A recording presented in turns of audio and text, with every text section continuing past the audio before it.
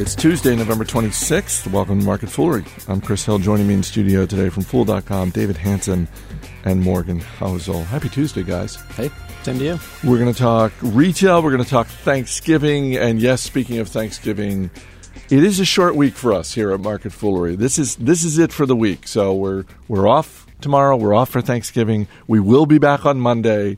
Fortunately, I'm reminded with David Hanson sitting right next to me that Where the Money Is, if you're not listening to the Where the Money Is podcast, you should be. You should be checking it out. So that is available to help get you through Thanksgiving week. All right. Let's start, however, with an industry that, frankly, I didn't think of as being particularly intriguing, and it turns out I'm wrong, at least based on recent events, and that is men's apparel retail. Just a quick reminder, last month, Joseph A. Bank offered to buy Men's Wearhouse for $2.3 billion. Men's Wearhouse immediately said no. David, they also immediately adopted a poison pill to prevent a hostile takeover. And then today, they turned the tables on Joseph A. Bank, and they offer to buy them out for $1.5 billion. Both stocks are up, so clearly there are a lot of investors who love the idea of these two companies getting together. Yeah, so Men's Wearhouse rejected the deal, and one of the reasons they rejected it is because they didn't think it was a good price, and the other one was that Joseph A. Bank wanted to come in and do some due diligence, a.k.a. look at all their books. Right. So Men's Wearhouse is like, you're not looking at our books. Get out of here. But Joseph A. Bank, after the offer was rejected, they said, well, we'd be open if you wanted to buy us too. So it's not like this was bad blood. Joseph A. Bank was still interested in getting bought out by Men's Wearhouse, so now we're getting this offer here, and the stock is trading above the offer price. So I guess the market and some big institutional investors, some hedge funds out there are thinking that this could go higher. So we'll see. I was just going to say, it seems, Morgan, like two signals. One, we like this idea, and two, we are pretty confident that a higher bid is coming. Yeah, and we know that these companies are going to end up together eventually because they want each other. This is going to work its way out in the end. The other reason is because a huge number of shareholders that own Men's Wearhouse stock also own Joseph A. Bank stock. There's a lot of cross shareholders there. So it's in pretty much everyone's best interest that these companies get together. So in the men's suit industry, it's really, you have two sides. You have the upper end of like the Calvin Klein, the Gucci suits, the Armani suits, and then you have this bottom like 90% that is pretty much controlled more or less by Men's Wearhouse and Joseph A. Bank. And it's very competitive in that lower end. That's why you have all these deals, buy a pair of socks and get 10 suits free or whatever. Right. I'm exaggerating, but only slightly there. Only slightly. So it's right. For anyone who's heard those radio commercials. Right. So it's very competitive, and if you were to link these two companies up, you could get a lot of quote-unquote synergies in business talk where they can share marketing budgets, they can share managing budgets. However, whenever you have these big mega mergers in a very competitive industry, I'll say two words here: Sears, Kmart. How did that end up? Not so good. It's not it's not necessarily a slam dunk, I would say, for long-term shareholders. I think of these two companies as being, from a consumer standpoint, basically the same. If I need a suit, I could go to either one of them and I'll be fine at either location. And yet, David, in terms of the stock performance, Men's Wearhouse has been crushing Joseph A. Bank. I mean, last 1, 2, 5 years, it's a very solid market beater. I guess, you say they're pretty similar, and if I were to be dropped into a store and didn't know which one it was, I probably wouldn't be able to pick out which one. But I think Men's Wearhouse maybe skews maybe a little bit more upscale. I'm definitely not upscale, but compared to Joseph A. Bank, maybe it's just a little bit. So maybe they're in a little bit of a better market there in terms of pricing. But I'm with Morgan. I don't know if there's a lot of long-term opportunity here for shareholders. I think this is the situation where the offer's on the table. There's going to be activists. There's going to be merger arb hedge funds that come in and try to get this offer higher, get this offer squeeze a little bit more out of the deal. I don't get excited about the end product here, so I'm kind of just sitting back and watching. What's really important, too, is in terms of who buys who. Does Men's Wearhouse buy Joseph A. Bank or the other way around? Why that matters is because whose management team is going to take over in the end. So that's why it's important in terms of who buys who here, because whoever buys what company, the buyer's management team is probably going to be the one that sticks around, while the other one will probably get the boot. So. Well, and if you own both stocks, wouldn't you want Men's Wearhouse executives to be running this show? Because I'm just guessing here, but my assumption is that the stock performance is reflective of better operations, better inventory control, better everything. It's possible, but you're saying it's just a happy coincidence that they've got morons running Men's Warehouse? They just happen to beat the market over the last 5 years? Men's Warehouse their management team hasn't been especially a happy-go-lucky place over the past year. I mean, we've seen the founder ousted. They booted George Zimmer, the iconic George Zimmer. It's not like this is an unbelievable management team that's just been great over the past years, and it's all happy-go-lucky. So he is no longer guaranteeing it. Yes, he is no longer guaranteeing it. In the spirit of Thanksgiving, we're going to do this on the Motley Fool Money radio show this week, but I figured we could just do it here on Market Foolery as well. Just something in the world of business you are thankful for. It can be a stock, a business leader, an idea, anything, and one that's a turkey. Morgan, I'll just start with you. Something you're thankful for. Okay, this is a little bit obscure, but here I go. I'm still thankful. I should say I am thankful that buy and hold investing still works. And I say that because if we were doing a show 5 years ago, there would have been so many analysts and articles and books writing about the death of buy and hold investing. Oh, yeah. And they used the 2008 crash to prove that, saying, look, buy and hold doesn't work anymore. And really what they were doing was they were looking at a very short time frame, 1 year or 2 years, to prove that it didn't work. But that was never what buy and hold investing is about. Buy and hold is about 5 years, 10 years, 20 years. And with the market recovery over the past 5 years, I think we've really proved that if you're investing for 10 years or 15 years, nothing that has happened over the last decade disproves buy and hold. And really the investors that have done the best over the past 10 years are the investors that bought and never look back, not the investors that are always jumping in and jumping out. So there's still hope for long-term investors, and I'm thankful for that. I was up in New York last week at our brand new studio. Tom Gardner and I did Investor Beat together, and we were chatting afterwards, and I had taped an additional interview with Tom, and one of the things he talked about was his belief, and I think he's absolutely right, that one thing that everyone can do to become a better investor is just immediately double your holding period.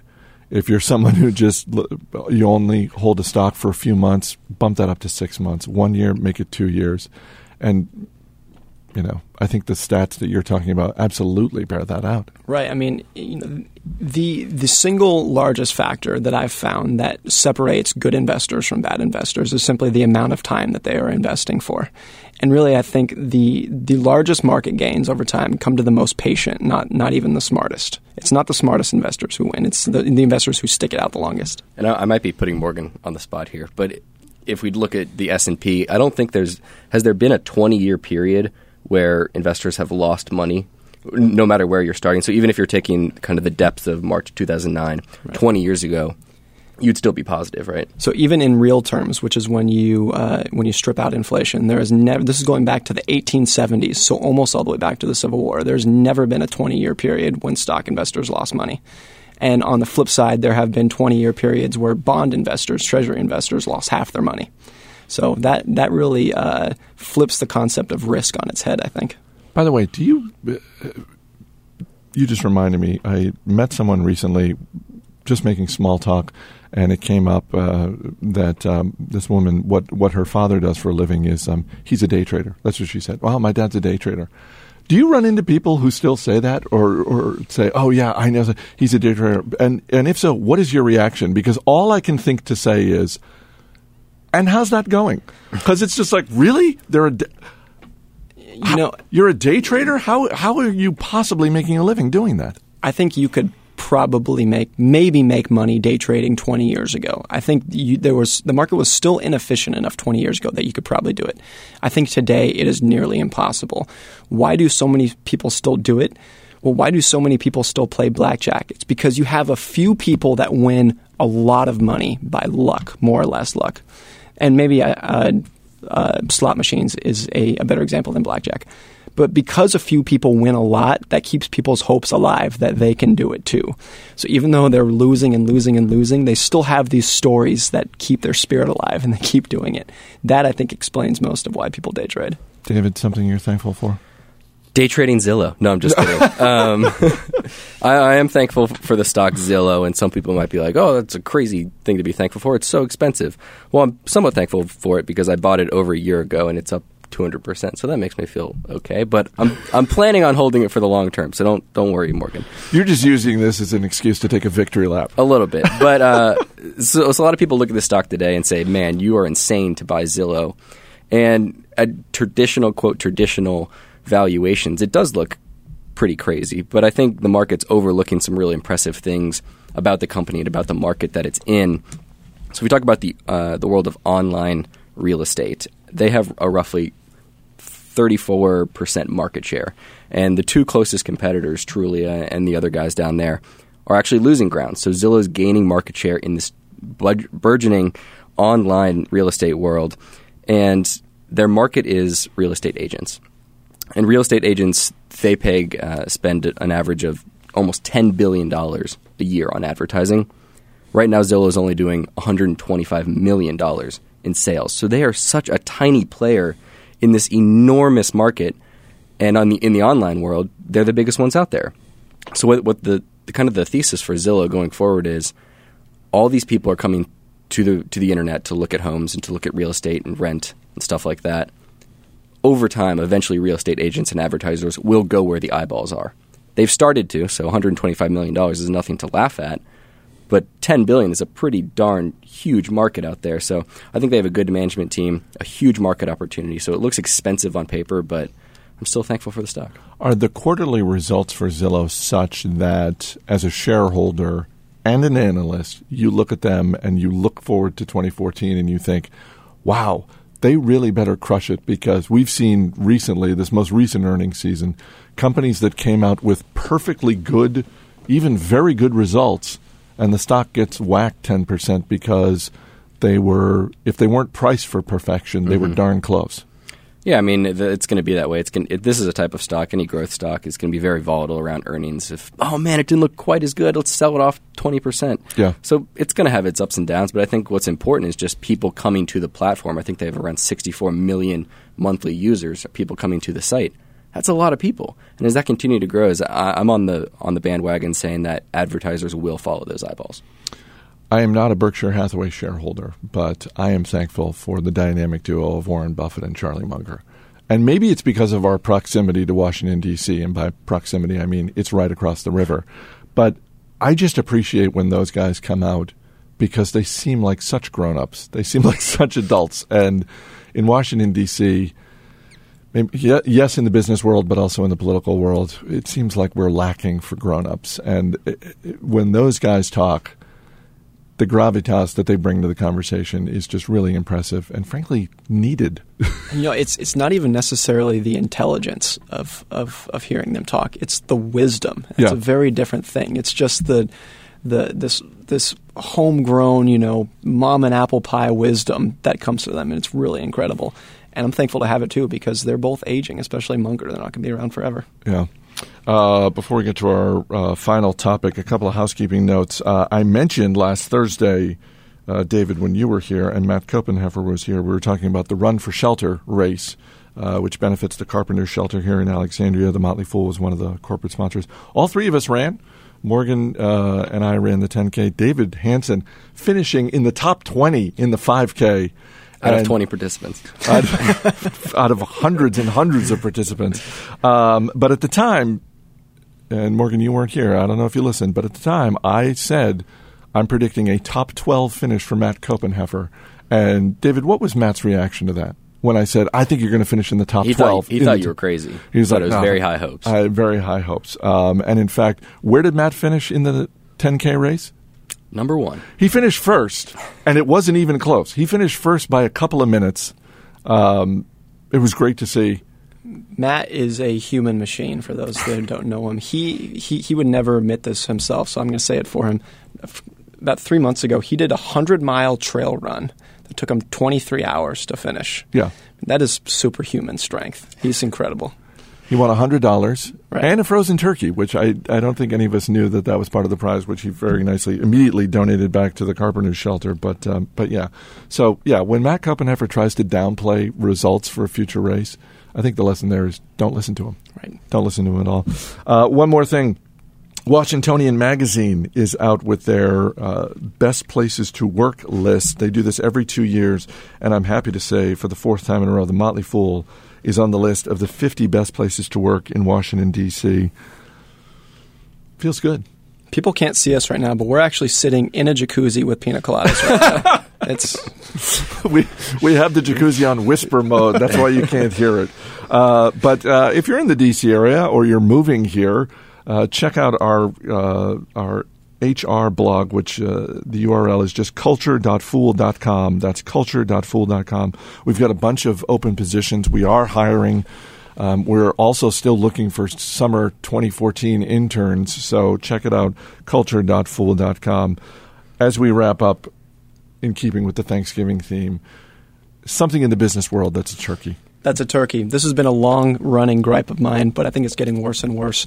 The amount of financial information out there, articles and reports and whatnot, has become so overwhelming that the investor trying to tiptoe in the market, if they're just going to the news feeds, selecting, they're just going to be completely overwhelmed with the river of information. It's become more important than ever to have some sort of filter and find the good sources that you like, sources that you can trust. It's become more important than ever. That's one of the things I like about Twitter is you can just start following people, and it's a great filtering mechanism. It's a wonderful filtering mechanism. David, something you're thinking out there in the business world that's a turkey? Got another stock for you. Okay. Abercrombie & Fitch. Oh, man. It's so bad. Teen retail. Okay, maybe the stock isn't horrible because I think this is a potential buyout here. I think some private equity firms out there could have a big ego and say, we're gonna do an LBO on Abercrombie & Fitch and get a lot of value out of this. So I think that's possible. But the business is so bad at Abercrombie. I think a couple times when I was on the show a few episodes ago, I said, I think this is the worst business of all time. Yeah. And it's performing that way. It's so bad, and I can't see any hope other than a buyout here of why this company will be around in 5 years. I just don't see it. We talk about teen retail being so fickle. This is like the ficklest of the fickles right here. And that CEO is that guy's a nightmare. There's nothing good about it. There's nothing good here. And I think the only hope is that you get a buyout. But without getting too wonky here in terms of if they do an LBO here, it's going to be hard to get financing for a business that's just so bad. So I don't know. It's such a turkey. So this ties slightly into my turkey, which is, I guess, a turkey in memoriam. When I look back at 2013, one of the things I'll remember is this is the year that longtime Chesapeake Energy CEO Aubrey McClendon finally gave up the corner office and left. He gave us so much in the way of humor, so there's no way I can adequately repay him. But let's talk about Abercrombie & Fitch for just a second, because I look at that business and I do look at the CEO and say that guy is a total clown. And just as part of the thesis for a lot of people, particularly here at the Motley Fool for Chesapeake Energy, was Aubrey McClendon's a clown. And if he ever leaves and they get someone who knows what they're doing and doesn't have their hand in the cookie jar, that can be a profitable business. That can be a good stock for the long run. Is part of the thesis for Abercrombie & Fitch. Wait a minute. Just get that guy out. Just get the CEO out of there, and maybe they turn around. Or is it just so flawed in so many ways? I mean, in Chesapeake Energy's defense, it's in the energy industry. It's not in the teen apparel industry. I think that it'd probably be a slight benefit, but still, it's such a wave of badness. Then I don't know if just one little guy leaving would do anything. But again, buyout candidate. So if this stock gets bought out for a 30% premium, great if you own it today. But I don't know. I wouldn't be banking on that. One go-to culinary item on Thanksgiving Day. Pumpkin pie. That's an old standard. That's so boring. That's the first thing that came to mind. That's a standard. That's a standard. Look, right. If there's one day in the year you're going to have pumpkin pie, it should be Thanksgiving. That's going to be it. Yeah. David? Stuffing. There you go. You don't have stuffing every day. You don't have stuffing every day. And frankly, stuffing is one of those things that whenever I have it, I think, wow, I got to have this more often. Yeah, I'm going with stuffing as well. All right. Morgan Housel, David Hanson, guys, thanks for being here, and happy early Thanksgiving. Same to you. As always, people on the program may have interest in the stocks they talk about, and the Motley Fool may have formal recommendations for or against. So don't buy or sell stocks based solely on what you hear. That's it for this edition of Market Foolery. The show is mixed by Ann Henry. I'm Chris Held. Thanks for listening. We'll see you on Monday.